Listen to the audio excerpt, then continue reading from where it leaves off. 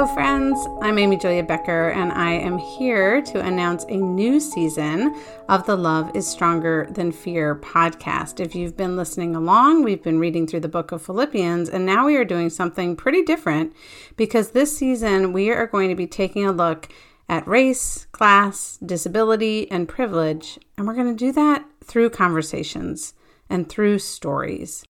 I wrote a book a couple years ago called White Picket Fences, Turning Towards Love in a World Divided by Privilege. It's a story of my life, of waking up to unearned social advantages, privilege in my own life.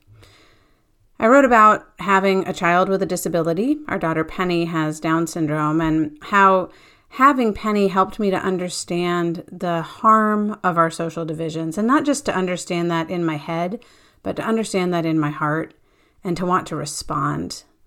I understood the harm that everyone experiences because of social divisions of race and class and ability and all sorts of other things. And I wanted not just to identify harm, but of course, I wanted to be able to talk about possibilities for healing.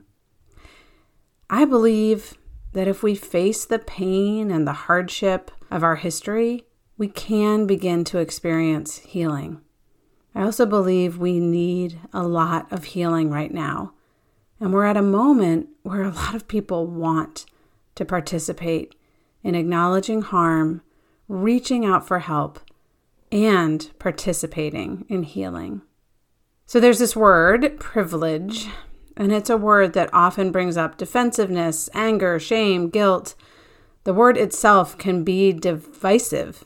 And that's kind of incredible that one word can create so many big feelings. But I believe that our hopes and our dreams, our individual hopes and dreams, the ones we have for each other, they overlap more than they diverge, more than they divide.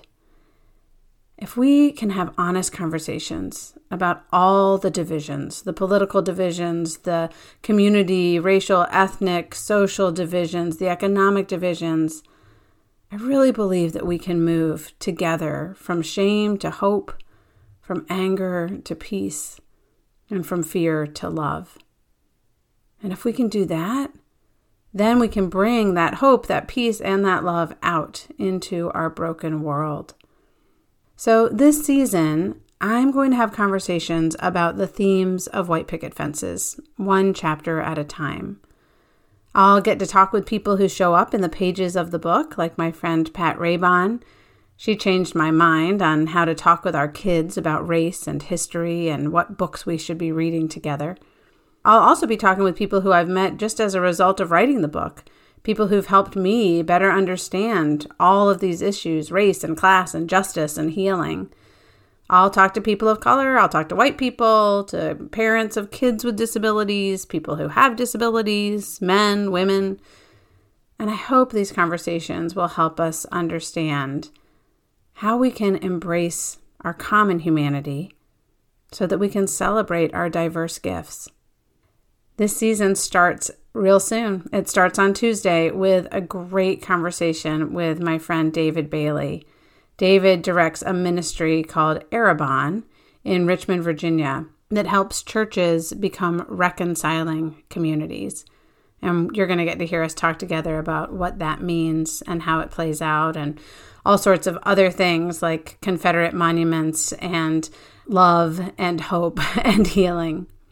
You can subscribe and get a new interview every week on Apple Podcasts, on Spotify, Stitcher, wherever you get your podcasts. And of course, I would say please spread the word. Talk with friends and family about the ideas that come up here. If you know of people who right now want to learn more about race and justice and privilege and the possibilities for healing our social divisions, please share this podcast with them.